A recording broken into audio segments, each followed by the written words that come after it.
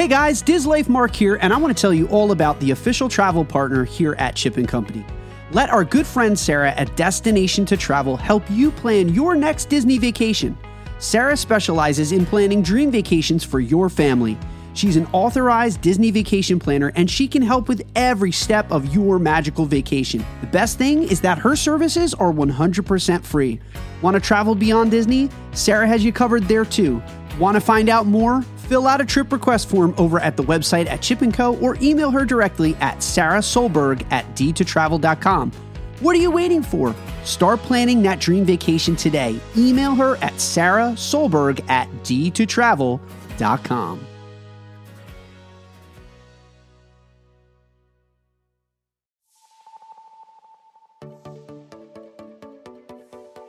Please stand clear of the doors. Por favor, manténganse alejado de las puertas. Welcome, foolish mortals. Greetings, program. Amigos down there. It is me up here. Howdy, folks. Please keep your hands, arms, and legs inside the train and remain seated at all times. Nice work, pal. Well, we have one of those new talking machines. Now that is something. We know what our goals are. We know what we hope to accomplish. And believe me, it's the most exciting and challenging assignment we've ever tackled.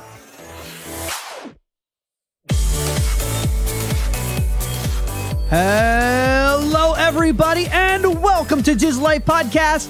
Thank you for being a part of our Disney Lives here on the Chip & Company Podcast Network. My name is Mark Valentine, and I am the host of Diz Life Podcast. Join us weekly as we discuss the very best of Disney parks, resorts, dining, and beyond. And don't forget to hit that subscribe button to access more incredible audio content from the Chip & Company Podcast Network.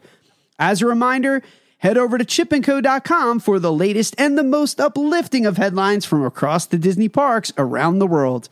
We would like to give a special shout out, as always, to the patrons of this podcast program, the members of our Patreon page who have special access to bonus content and much, much more. You can support this radio program by visiting us at patreon.com/DizLifePodcast. All right, so on today's podcast, we are recounting our trip to the D23 Expo out in Anaheim, California. The team of Chip, Greg, and myself flew out west to cover the weekend and the event. And rest assured, the crew here at Chip & Company is going to discuss all of the breaking news from the event on the Best of Parks News and Review, and then again on Thursday as part of & Company. However, we wanted to devote this episode to the fun, a trip report, because let's face it, it was Greg's first trip out to Disneyland, and both mine and Greg's first time at D23. So we're going to get personal, and we're going to share the stories that existed outside of the news from Disney. So in this episode, we're going to call this one Blue Skies and the Best of D23. And let's bring that man in fresh off the plane, right from D23 Expo, the one and only Greg Gately. Greg, welcome back to Diz Life Podcast. Have you recovered from the weekend yet?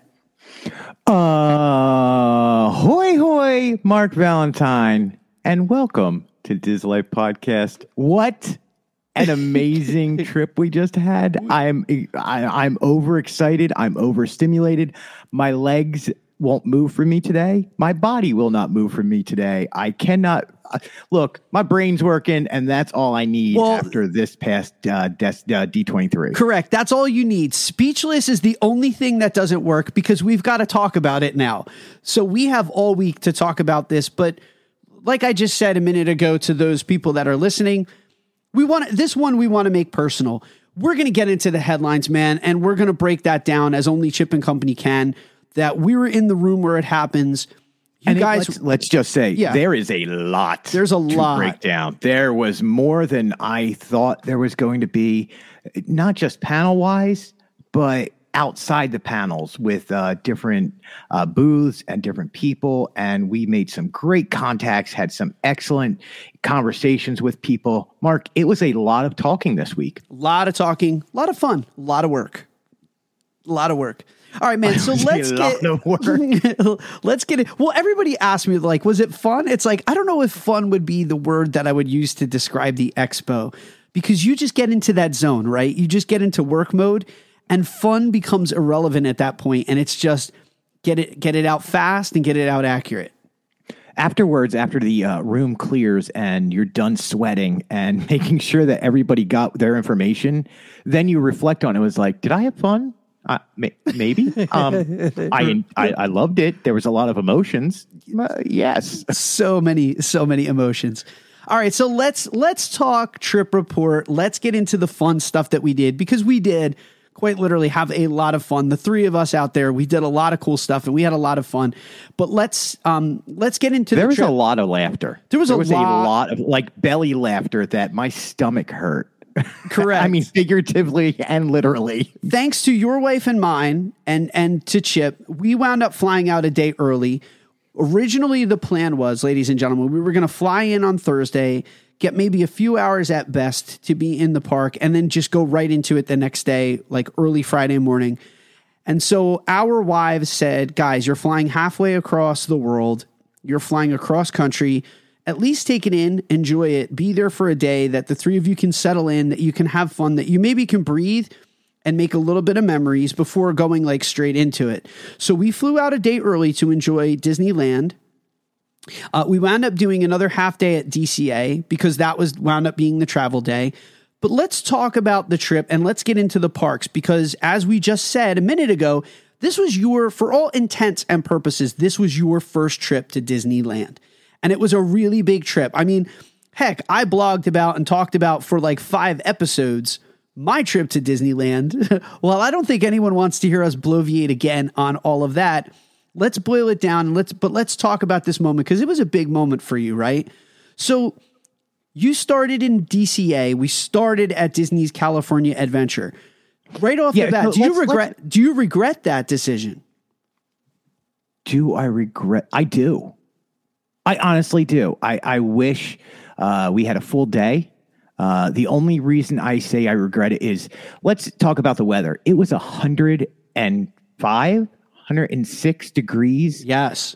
At DCA that day. So we flew all morning and decided to go to DCA. I wish it was a cooler day. I wish we went when we were a little bit more relaxed and not as stressed trying to get in and out of the park and get running around. So that was the only regret. Going into the park, all that regret went away. What was I'm just curious, what was your initial take when you walked into Disney's California Adventure? Like, what was the first thing that came to your mind?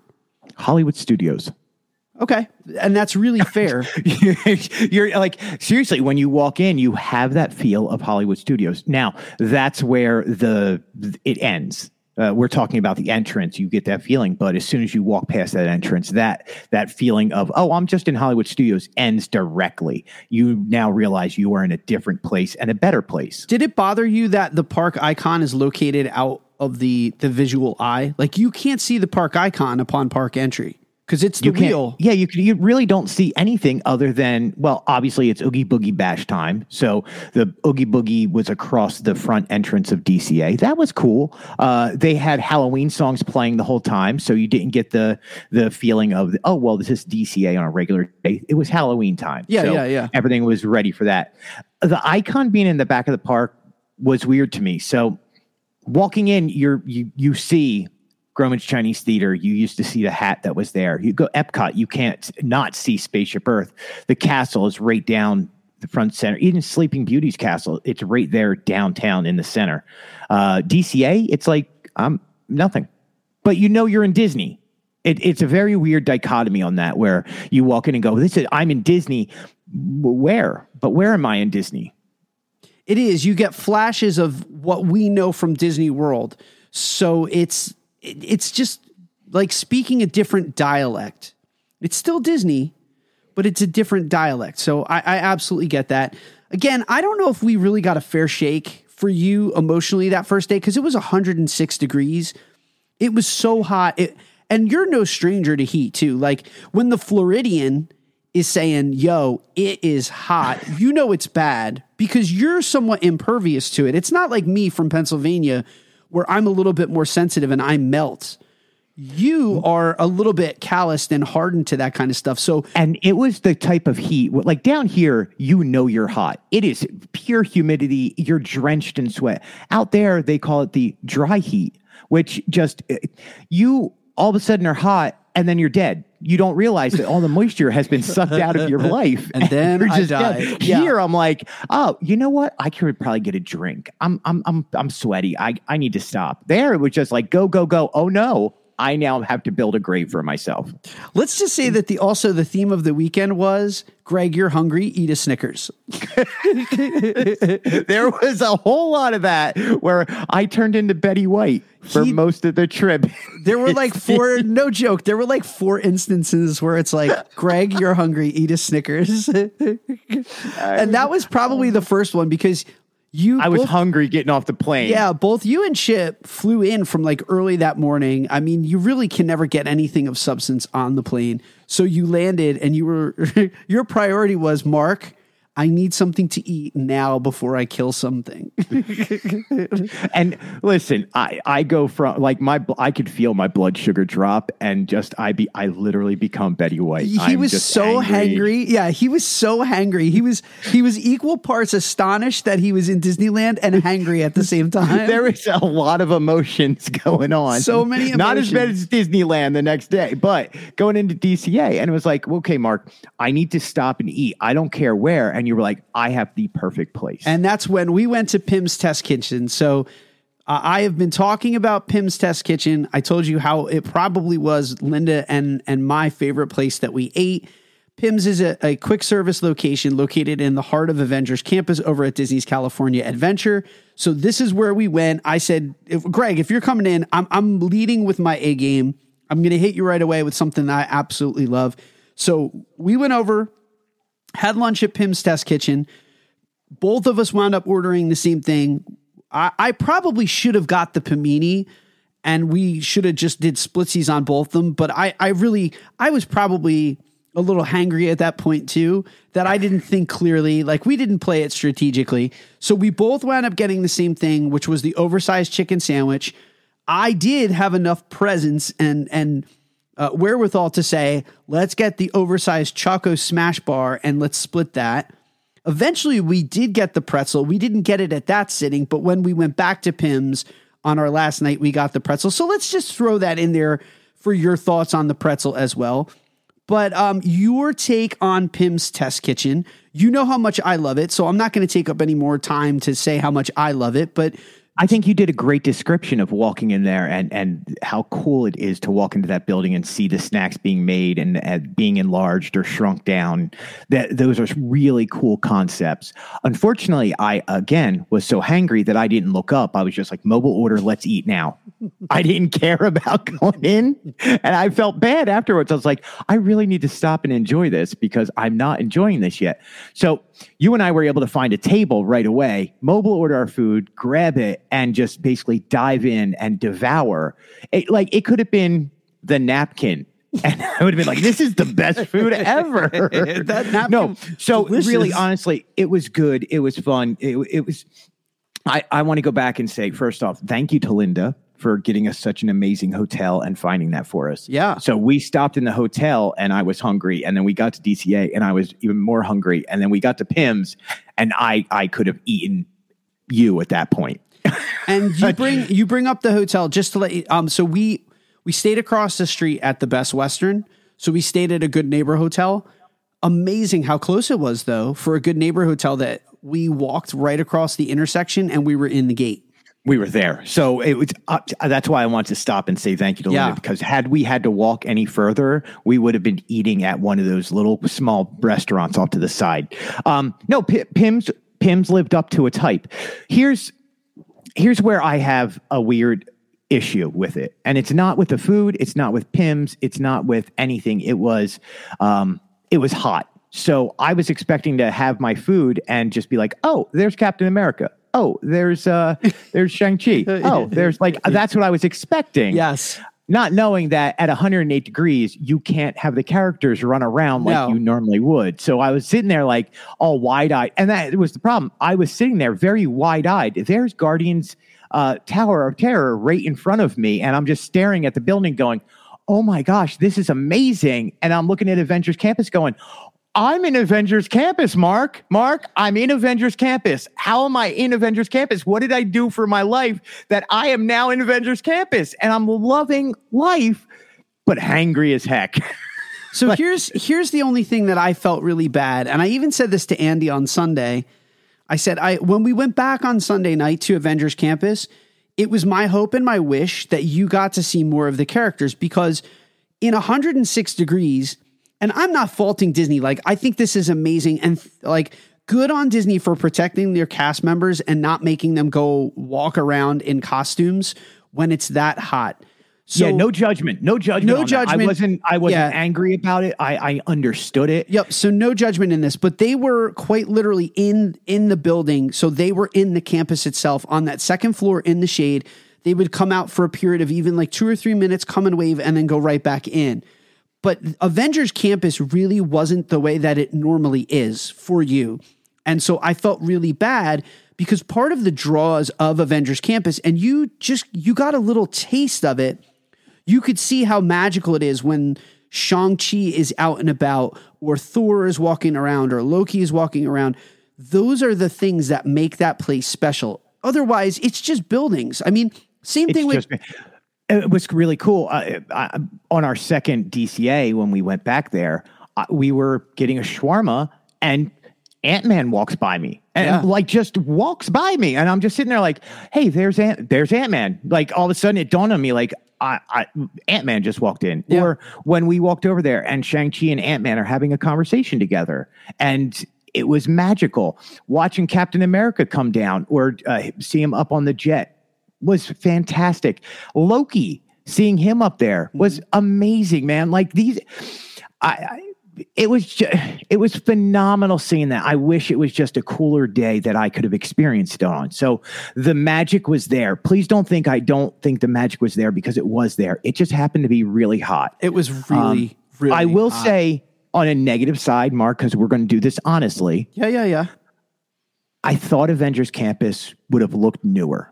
So I think we went on a day that it was hot or whatever, but it looked very run down already and dirty. You know, I thought about this though, and Chip brought this up later on when one day we were sitting in the Anaheim Convention Center. He was sitting outside for like maybe a period of 30 or 35 minutes, and there was a ton of ash that had fallen onto his computer.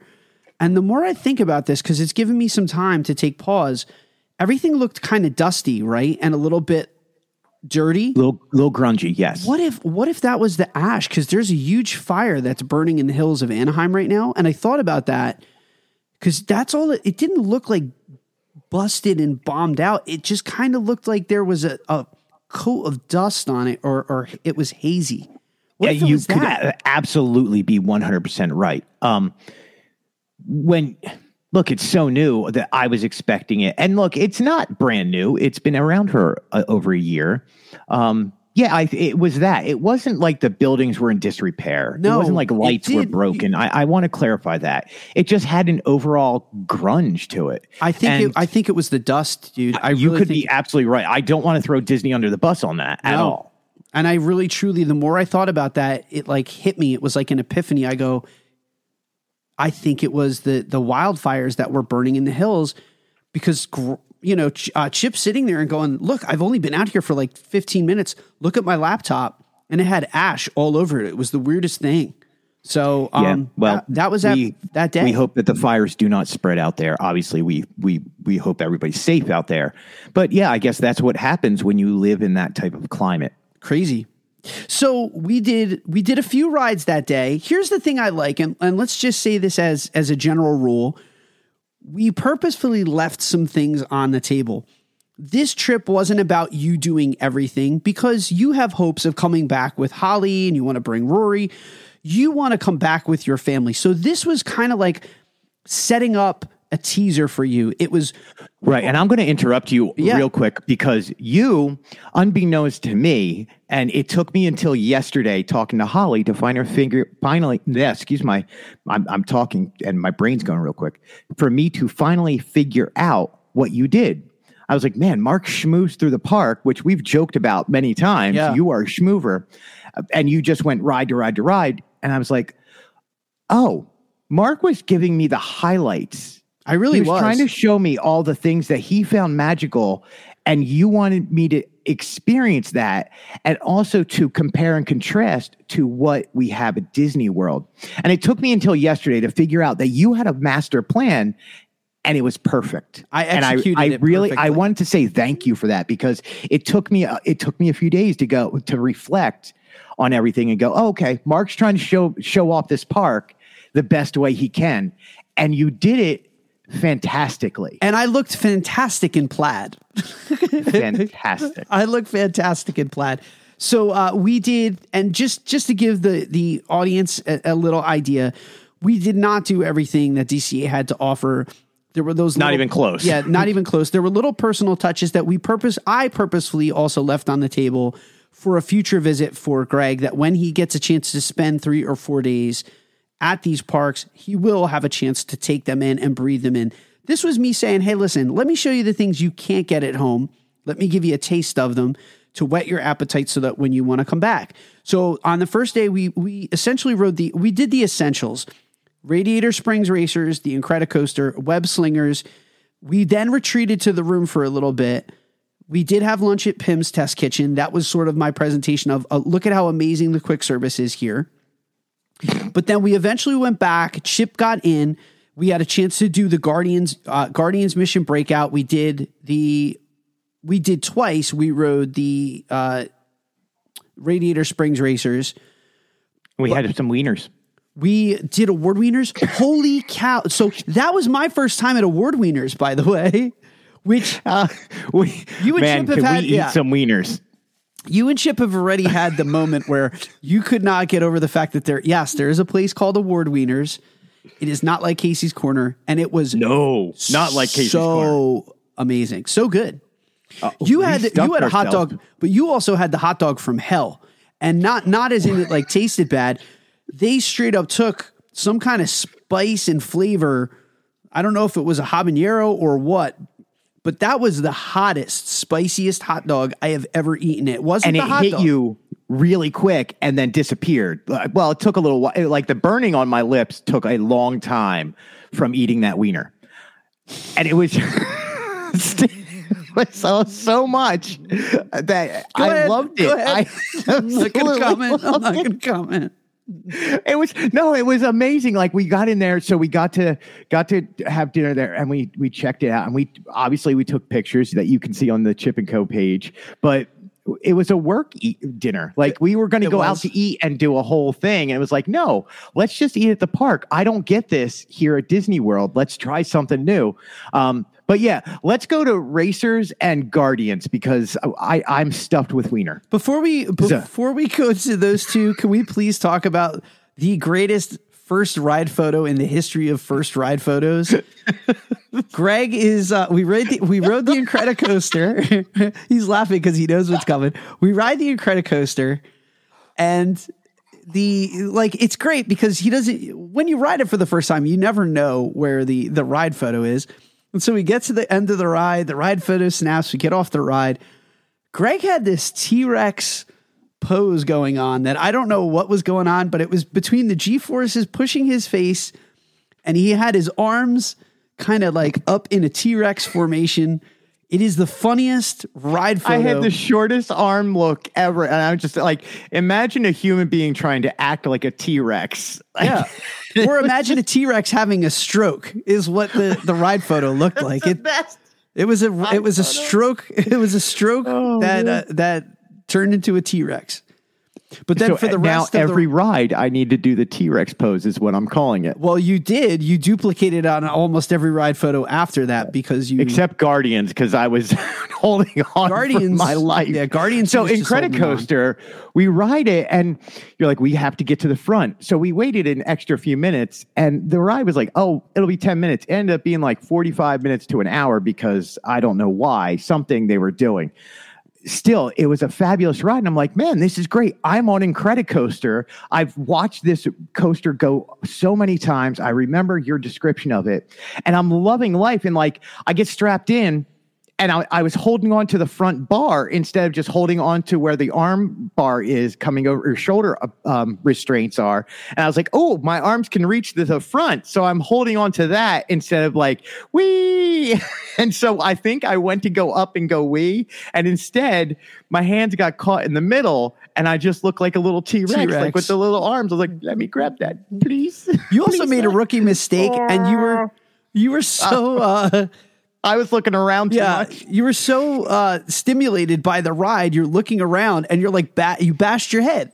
Just smacked my head so hard. I was not ready for it. I was totally a rookie. Look, always look forward. Always put your head back. No, my head was forward. I'm looking around. There's a giant roller coaster. I'm trying to see where I'm going. Mistakes were made. To my right hand side, I'm seeing like balloons are going in the air. There's a giant Ferris wheel next to me. It was just Disney overstimulation at its finest. Mistakes were made that day, my friend. It was good. It was amazing. So Radiator Springs. And we're gonna, you know what? Pause on Radiator Springs. We'll be back on Radiator Springs in a minute. Mm-hmm. We've got to talk about the Guardians of the Galaxy Mission Breakout.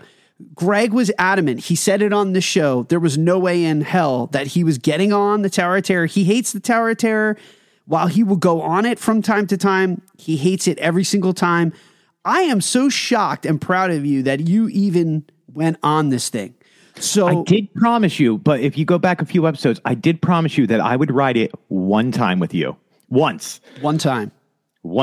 Okay, so it was the Halloween overlay. So during the Halloween season, they take the original ride and it gets an overlay. It's called Monsters After Dark. They change out the music. They change the aesthetic, even the queue. Everything about the ride is completely and totally overhauled.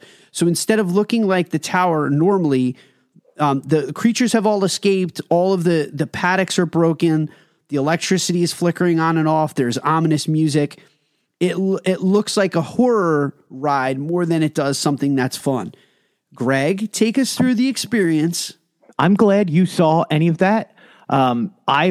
So we discussed our thoughts on roller coasters and getting over that fear and getting strapped in. And like once you start on the coaster, you're like, I'm in now. Let's just go. There was terror. There was pure terror. I was worried about the whole ride. I was like, I was sweating profusely. It had gripped me that, oh my gosh, I don't want to do this, but I'm going to. And that's all I could think of for like 20 minutes waiting in that line was, I really don't want to be here right now. And I'm like trying to look at my phone. I'm trying to talk to you guys about the most random, stupid stuff, like anything to get my brain off of, oh my gosh, I'm about to be strapped into something. That the Bitcoin discussion was a little forced. You're like, hey guys, did you check your wallet? What's Cardano at? What's Bitcoin up to?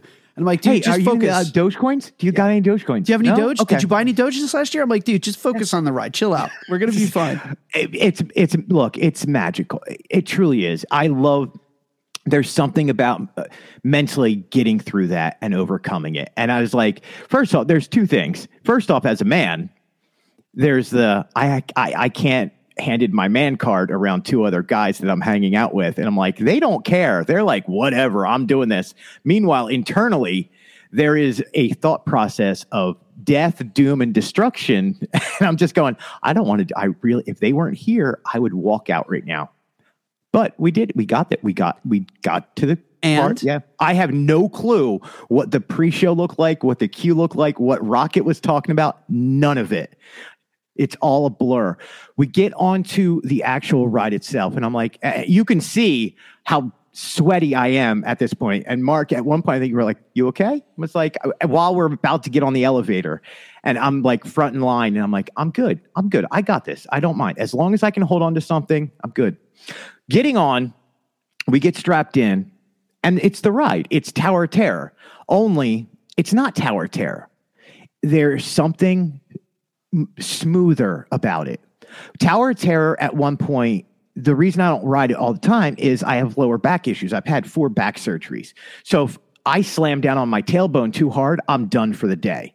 This one, there was none of that. Like when you came to a stop, it wasn't abrupt. It was very smooth. It was the up and down. We got lucky and got 2 full drops, and then a few of the up and down things.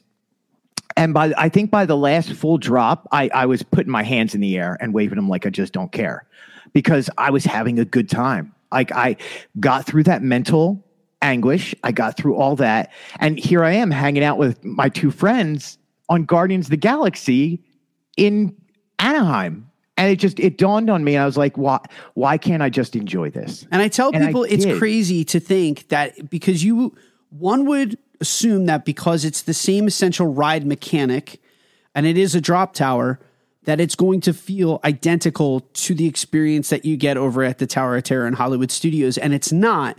And it's so hard to describe how, unless you show people that Joe Rohde, the Imagineer, has completely changed the drop sequence to, instead of make it feel like that terror and that fall, the free fall that you get from Tower of Terror, you feel like you are just floating, like they're turning gravity on and off, and just, it's like fizzy lifting drinks from Willy Wonka. And here's what we're going to do. You're going to hear this throughout what we're going to talk about in the future here in a few minutes. How smooth things are, or how things just work a little bit better, or they're designed just a little bit better. And that's like an overall theme for a lot of the rides that we're going to, it's just maintenance. This is smooth. It's not rough. Nothing's jerky. Nothing just is out of control. It just feels nice and how it should. And I really had an amazing time. I will say this. And would you do it again? I would do it again with my daughter. I think you would do it again.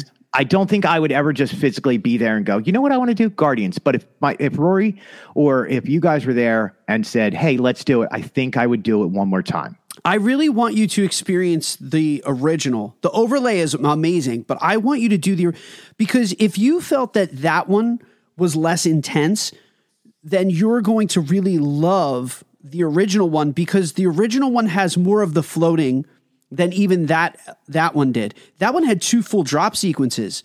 The original one doesn't even give you that kind of intensity. It gives you more of like this that goes on.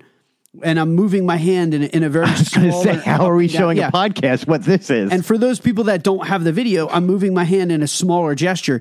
It's a very small like increment that you feel more like you're floating than you're actually dropping. So I will say I had a great time. I really loved this. I understand why people say this is one of the greatest rides that Disney has. So is Miriam correct when she says to all of the Disney World crew, is Miriam correct when she says that the Guardians Tower is better than the Tower of Terror over in Hollywood Studios? It is much better by a lot. By a lot. Yeah. By a lot. I'm done talking about Guardians. Let's move on. So, dude, I was very proud of you.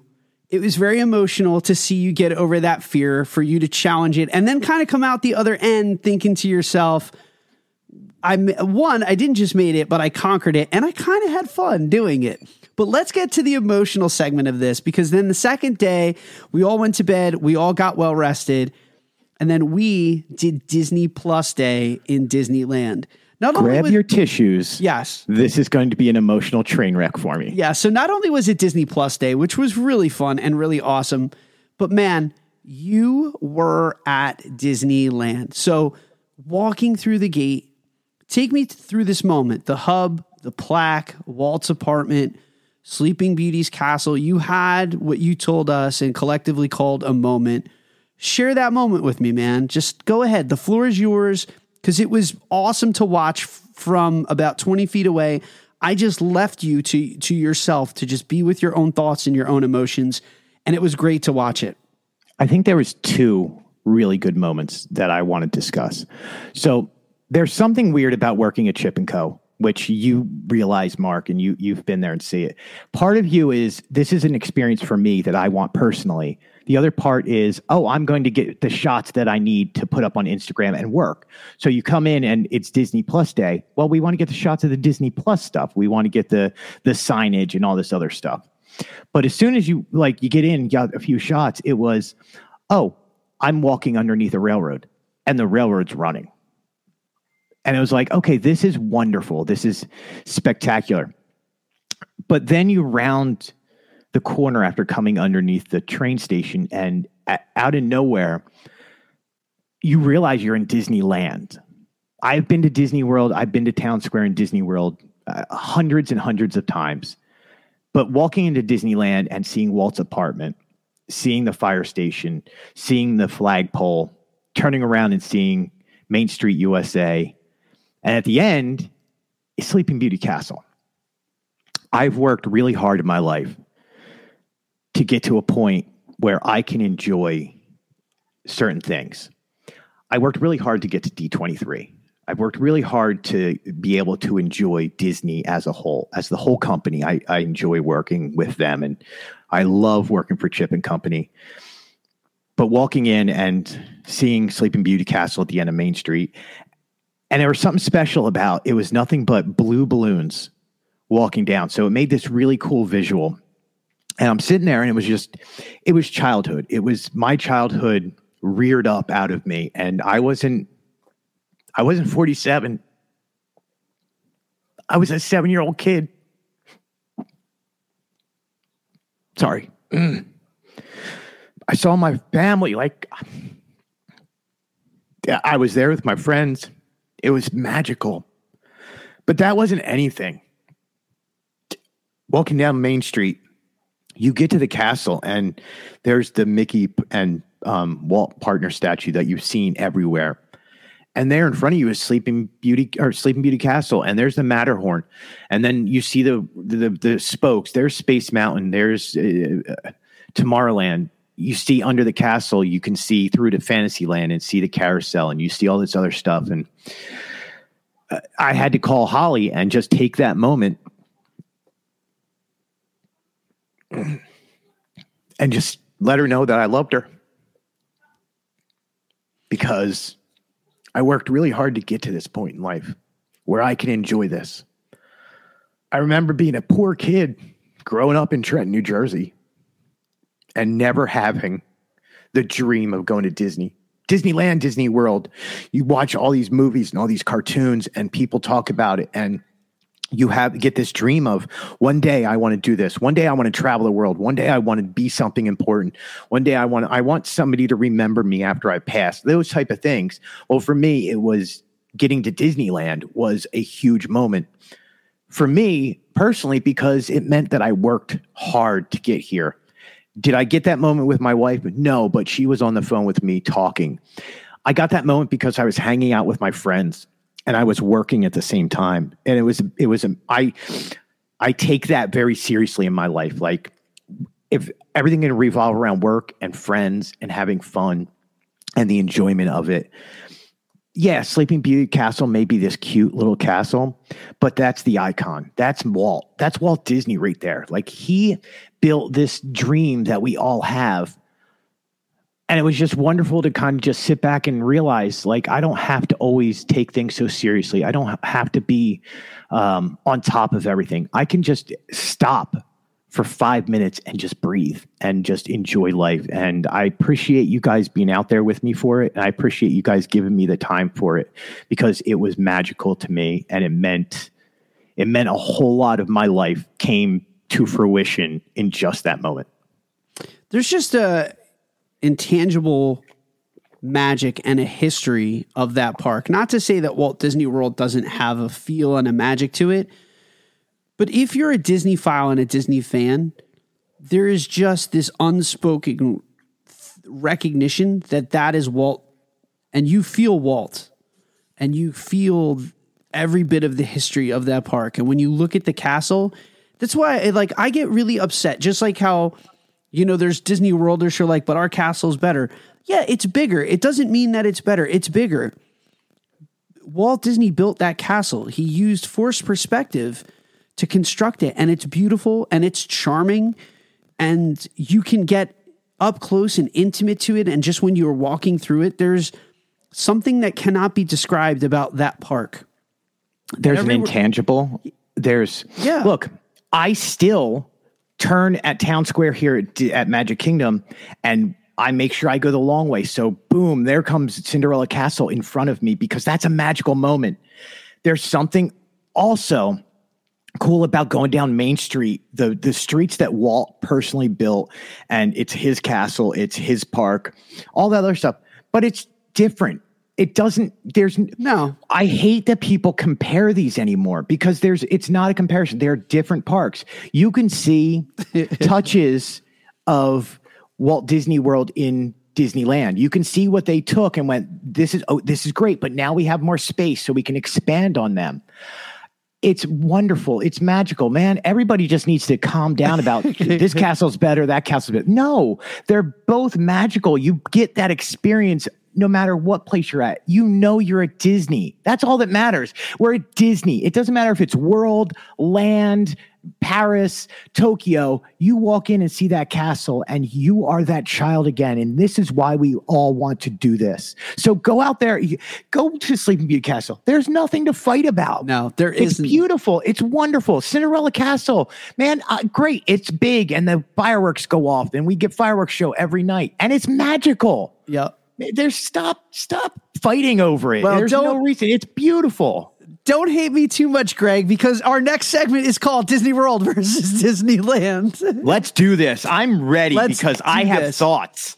Greg has thoughts, but ultimately we're doing this for fun. Greg and I, we bet each other a Dole Whip that I had a thesis, and my whole goal was to execute my thesis upon Greg and to kind of lay this out. Last week on And Company, we had the hot take that I poked the bear a little bit with him, talking about the 4 rides that were definitively better over at Disneyland versus Disney World. So I tried to execute my thesis, and I brought him on the rides that I just wanted to show him and say, see, they're better here. But he is 1000% right. We do this for fun, but I love Disney World. I love Disneyland. I love Disney, period. But it's just a fun little thing for us to do. And I would be remiss if I didn't pull him and call him out on the carpet and make him choose which ride was better. So let's do this. Play a game called Disney World or Disneyland. You're more than welcome to expand upon your answers as you see fit to explain why you feel the way that you do. But let's rip the Band-Aid right off with this one, man, because I'm leading with my central thought of Space Mountain. Space Mountain at Disneyland versus Space Mountain at Disney World. This was my main argument.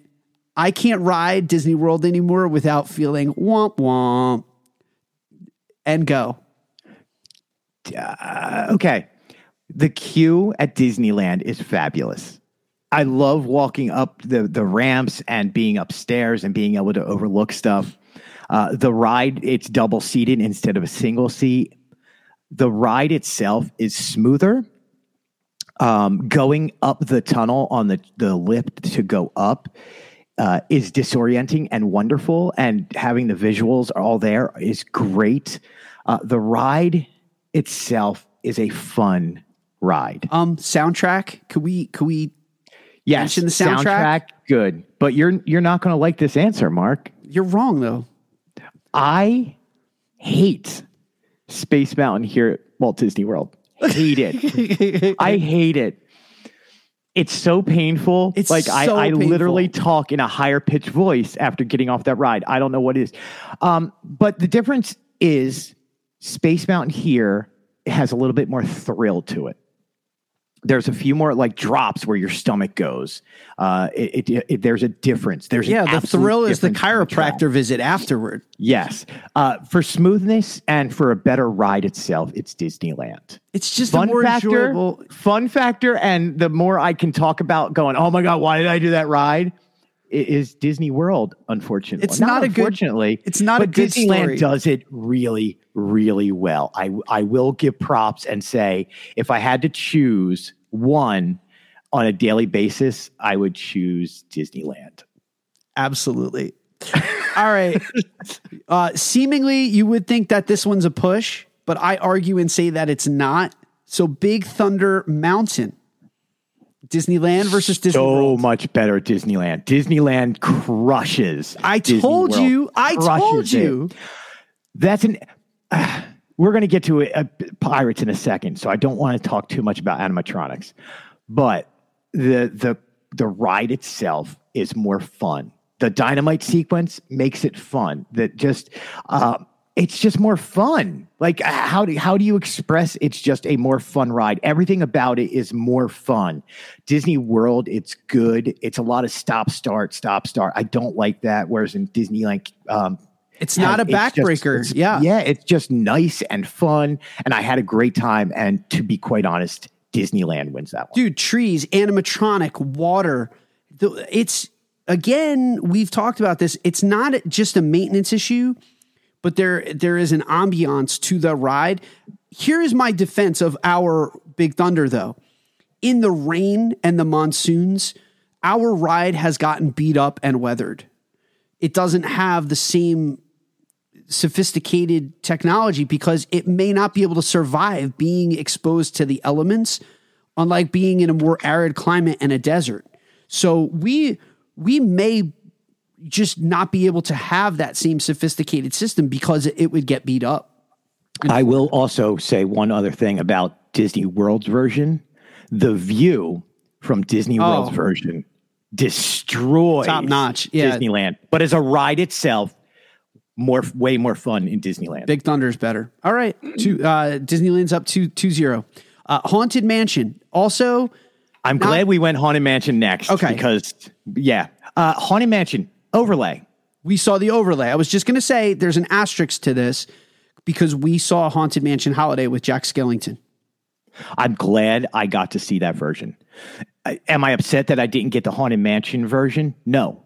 I'm not upset at all. I can do the Disney World one for now until I get back to really enjoy what Haunted Mansion really is. But being able to be there for the Nightmare Before Christmas overlay, I thought was spectacular. The courtyard leading into it, a lot better. The way of getting on and off the ride, a lot better.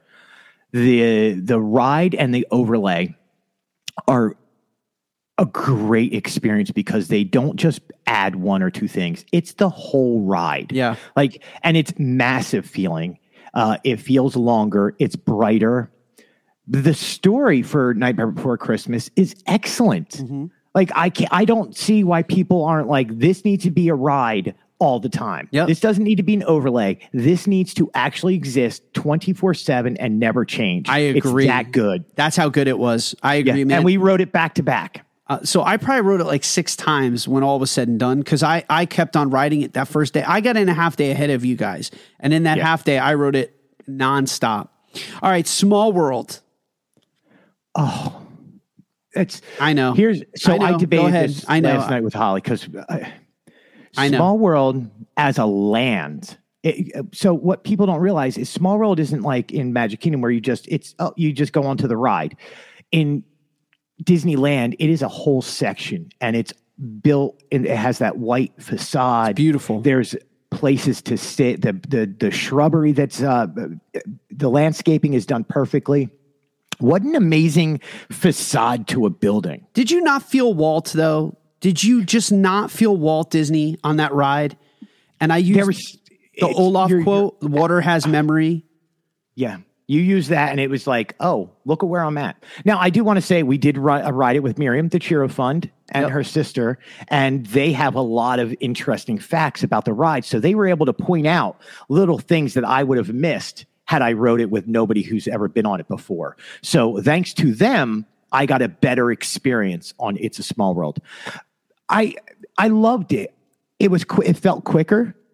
I didn't feel like at any point the song was going to bother me. Whereas in Disney World, the song just keeps playing on a loop and you kind of go, all right, I'm done with the song. Let's go. Let's move on. No, there was none of that. It felt great. I will say, I think in Disney World, I like the artwork and the animals a little better. We have a better hippo. I told you. The hippo wins. She's always winking at me. Yeah, I like the winking hippo versus the one who, like the little one-eyed wink. I like our hippo better. But overall, I do enjoy their Small World. It's longer. It's a longer version. There's all of the princess cameos that make it really fun throughout. So special. I will say, I think Disney World wins that as a ride, getting on, getting off really quick. as a whole land and area, it's Disneyland. You can't beat that facade and the whole area it's in. There's nothing like it. It's not, you can't compare. So, but as a ride itself, like just the ride mechanics, I prefer Disney World's version because I think I like the animatronics and I like the room layout a little bit better here. But that takes nothing away from Disneyland because Disneyland's is spectacular. It really and it's is, dude. It really is. Yeah. All right, so this one's kind of not fair. The next two are really not fair because they're the same ride mechanic, but they're completely, totally different rides. So Indiana Jones versus Dinosaur, it's the same ride vehicle. It's just imagine having different themes over each one of them. What is wrong with Disney that this does not exist at in Disney World? Isn't it amazing? Why does this not exist? Like, who cares about the dinosaur? Like, I could care less about saving that iguanodon at the end. Like, nope. He can burn in time. I don't care. In Indiana Jones, I felt, oh my God, go across that bridge and the fire's coming at you. How is this not in every park? This is an iconic ride. It's amazing. And so well done.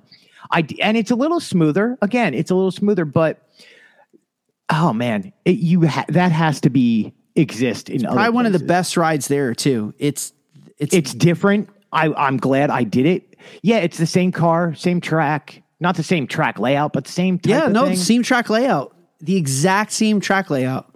So much better. So that's Disneyland by a landslide. Okay. You can take Dinosaur and burn it. Okay, and then Radiator Springs. Again, I get it. You told me, Mark, it's not the same ride. It's not, but it's essentially the same ride mechanic. Radiator Springs Racers versus Test Track. It's the same ride. I now admit I was wrong. You were right, my friend. I give you full credit. Radiator Springs is the story, the animatronics, the cars. It's the story of the first Cars. Mountain. It's the full story of the first Cars. It's brilliant. I went through that, and Mark, it's the first thing I was like, how is this not in Epcot? Your why mouth would you was not agape. bring this IP over to, like, who cares that Epcot was supposed to be the experimental prototype community of tomorrow? I don't care at all. That's gone. Yeah. Don't care. I want this IP. I want this IP, a Test Track now.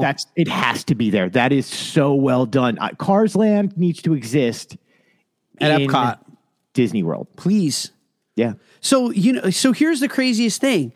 You know that part of it's called what now? It's not Future World anymore. It's World Motion something. It's which World Celebration. Oh, it's Neighborhood. So it's World Celebration, World Discovery, and World Nature. Okay. So it's one of the three. I don't even, it's always World Discovery. it's always going to be Celebrations in the middle.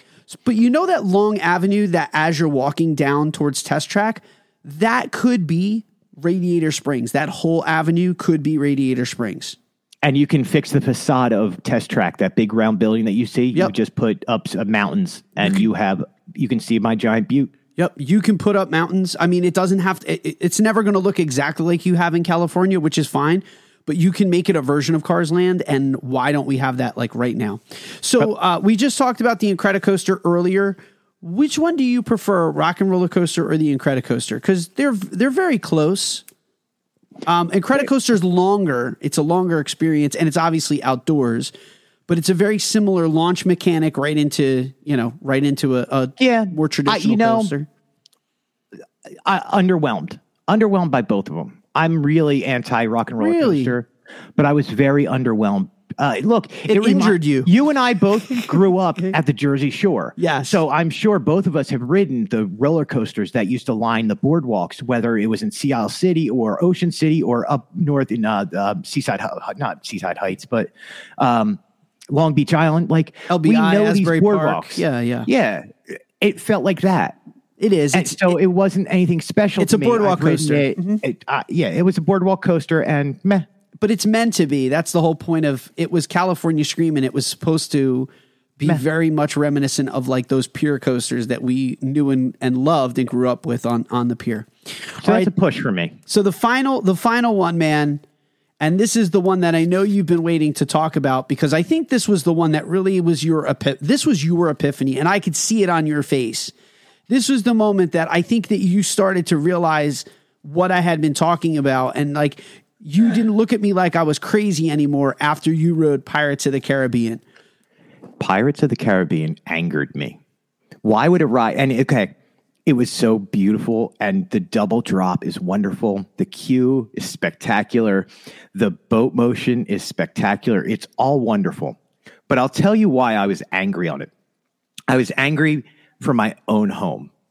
I was angry that I didn't have this in my own house. You know what I mean? Like, oh, that guy's got an 84-inch ultra high def screen. Welcome to my world. I don't have that. I want that. Welcome to my world and every single feeling that I had the first time that I went to Disneyland. Go ahead, continue. The anger comes from the simple things. The double drop, fine. The longer ride, fine. You could do all that.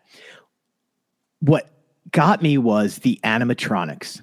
I literally watched and they're the same animatronic at both parks. Yep, they fully articulate. Instead of like in Disney World, they're look like robot. Like imagine that in the 80s when breakdancing came around, it's very it was stuttered. That's a good word, stuttered. So when a hand moves, it looks like it's stuttering. In Anaheim, it's the smoothest, most well-kept. They're up to date. Even though they're however many years old, 60 years old, they move so well. How can they be older and be in better shape? Yep. Much better shape.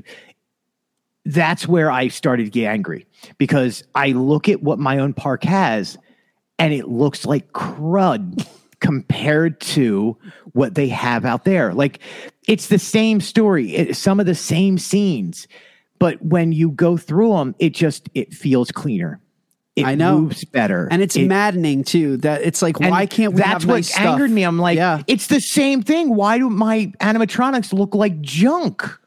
Why aren't we worth nice? Why can't we have nice things was honestly what I said to Linda. Why can't we have nice things like this? Put the Xbox down, maintenance. Stop playing around.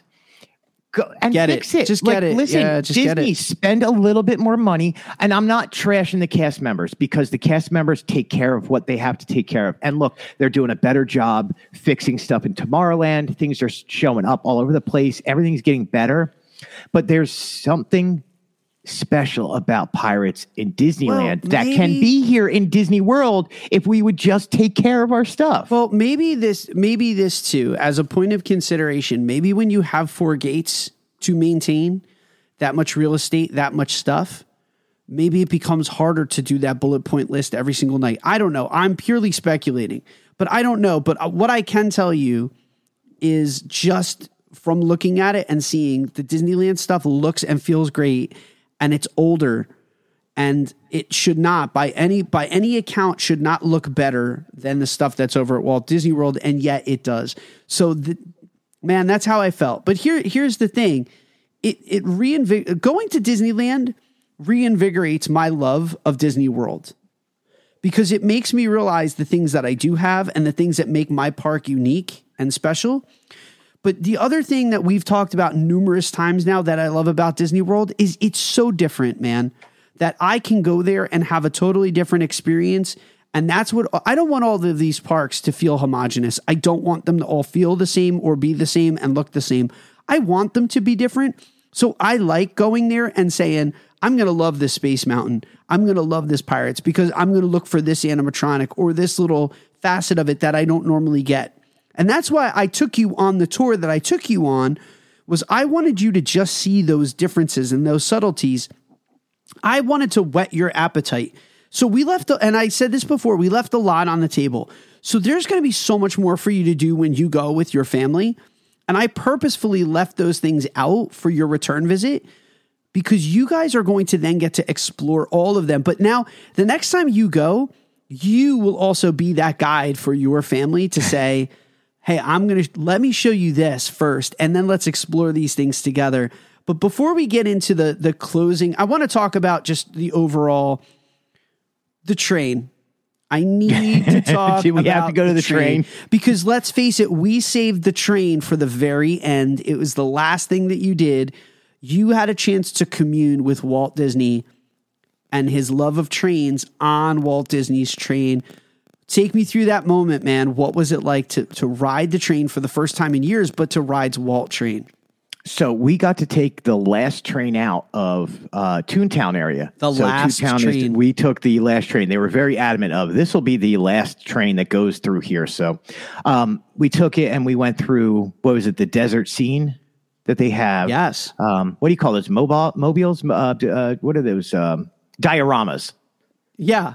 Animatronic diorama. Yeah. So they're dioramas of different scenes, and one's the desert, and then one is a dinosaur display, which blew me away because I did not expect that in any way, shape, or form. I had not done my homework on the train out there, so I kind of went in with a little bit of ignorance, and I kept it that way on purpose.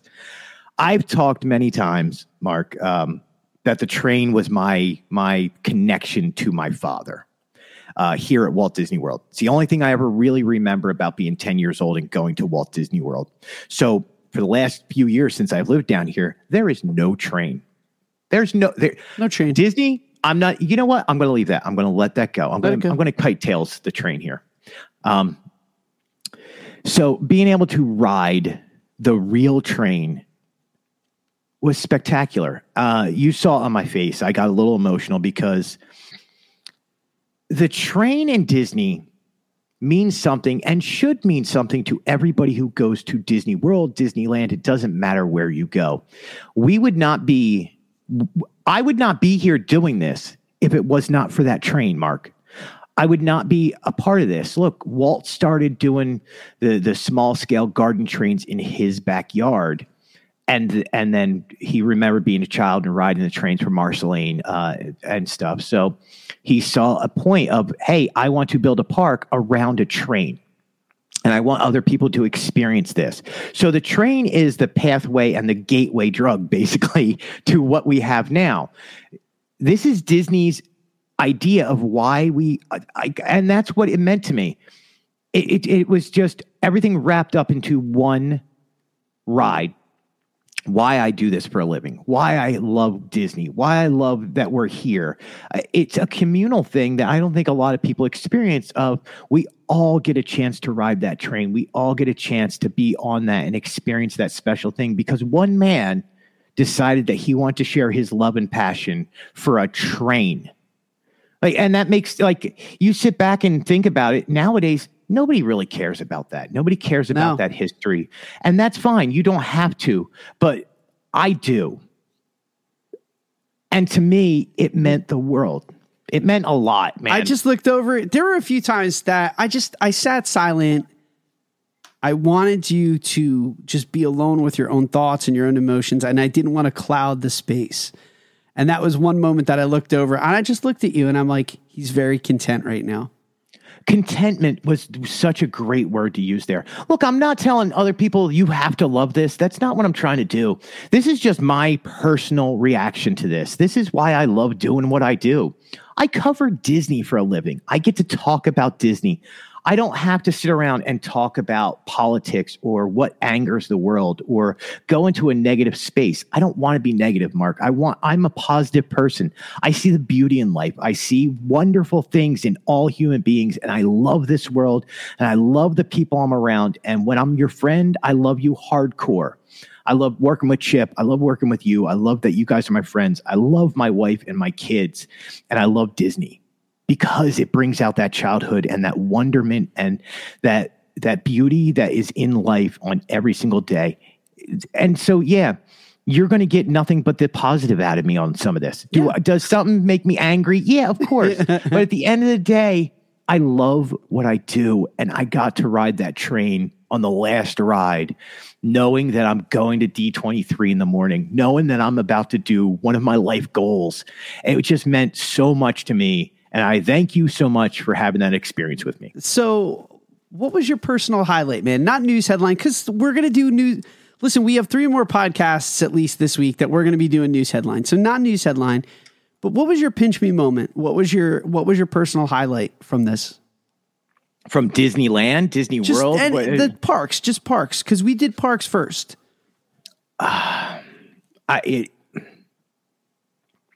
that's a good one.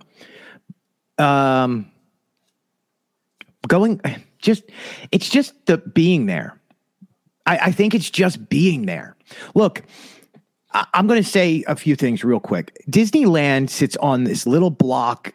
It's not a little block, but it's like a block in the middle of the city where you go and you can escape the world. You can escape all the negative that's out there.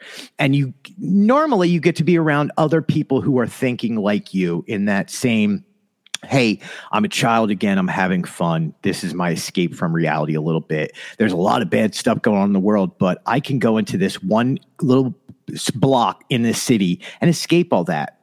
The best part, man, look, it's all wrapped up into one thing, and that's just being there, just being in that moment, being able to take that time and reflect on my life. I've done everything I wanted to do in my life now. Like, I've had goals, and when I was younger, I hit those goals really quick because I worked very hard, and I ruined my body because of it. But then I got to marry my wonderful wife and have 5 amazing kids, and goals change, and you go through life to do all this other stuff. You want to raise good kids. You want to have a healthy and happy marriage. And I have all that, Mark. I'm very blessed and lucky to have that. So then I can become a little bit more selfish once in a while and go, the things I would like is to just be happy. I want to experience wonderment and amazement. And I want to fall in love with what people can do with technology and visuals. And so being in the park wrapped all that up for me. I got to live this dream that I've worked really hard for. So just being in that park was everything to me. Does that take anything away from Magic Kingdom or Walt Disney World? No, it made me want, I literally came home and was like, this is home. I miss being home. I live 6.2 miles from Walt Disney World. I get to experience that magic every day. Yes, it's through work, but it's also not that hard of a job. No. I got to go to the park today. It's not a hard way to make a living. No, man. In Disneyland, I was able to just take a few moments of reflection, and I was able to take account of all the wonderful things I have in my life. And I'm really blessed, and I've worked very hard to get here. And I'm so grateful, first off, to my wife for letting me go, because she didn't have to. She could have said, no, you have to experience this first with me. And I would have listened to her and been like, I agree with her. Yes, I should. But she went, no, go experience this with Mark, hang out with Chip, experience it with him, and just love your life. Love what you do. Listen, and I'm sorry, I know we're running out of time because this is running long, but I got to meet a childhood dream of mine. Like when we met Debbie Dane Brown, who is the Walt Disney World's first ambassador. Mm-hmm. And she recognized me and she was like, hey. And I was like, hey, what are you doing here? And here she is recreating her first photo from when she was the first ambassador. I got to see friends from different media outlets and say hey to them. I just got to I was one of everybody, and it was just so cool, Mark. And I thank everybody. It was those magic moments, dude. It was those personal moments. But like, you and I even got a chance to hang out with Miriam. That, like, we've done countless shows and podcasts with Miriam to hang out with Miriam. And is she not just exactly like she is? She really was amazing. No change. Amazing human being. Just warm and genuine. And I love that. For me, also getting to introduce you, but a chance to meet Andy from Diz You Know Official. Mm-hmm. That Andy and I were both Quarantunes fans, and we were fans of Piano Rob, and we've been now talking remotely and through these kind of mediums for 2 years, and to get her, and we chugged a beer together. Yeah, and meet her and chug a beer over at Pim's Test Kitchen. But like the thing for me that was so great, it was breakfast with the guys every morning at the hotel. Laughing in the room, the inside jokes. Disneyland is just, it's these park visits have become about the people, but me taking you through this experience and being your guide was really fun. And then, of course, our sheer triumph at the end of executing a great weekend and a great time together, which we are going to be talking about all the rest of the week, because we just went into work mode, and the 3 guys that were here, we just went into work mode, and it was about the news, and it was about covering all of the amazing things that Disney brought. But that's what you're going to get for the remainder of this week, guys. Don't forget, We have the best of Disney parks, Disney news and review, and company, and then an extra. We are going to be talking about all of those headlines and breaking down the biggest headlines from the week. So thank you for joining us here once again at Diz Life Podcast on the Chip and Company Podcast Network. Stay tuned this week again for more news and incredible podcast content and up-to-date information coming right out of D23. Greg, dude, thank you for sharing this week with me, man. Thank you for sharing the emotion with us all here. This was a really great trip report. But to everyone else, we hope you have had an incredible week. Sorry we're a day late, but we were flying across the country. We hope that the rest of the week is filled with faith, trust, and pixie dust. Bye, Greg.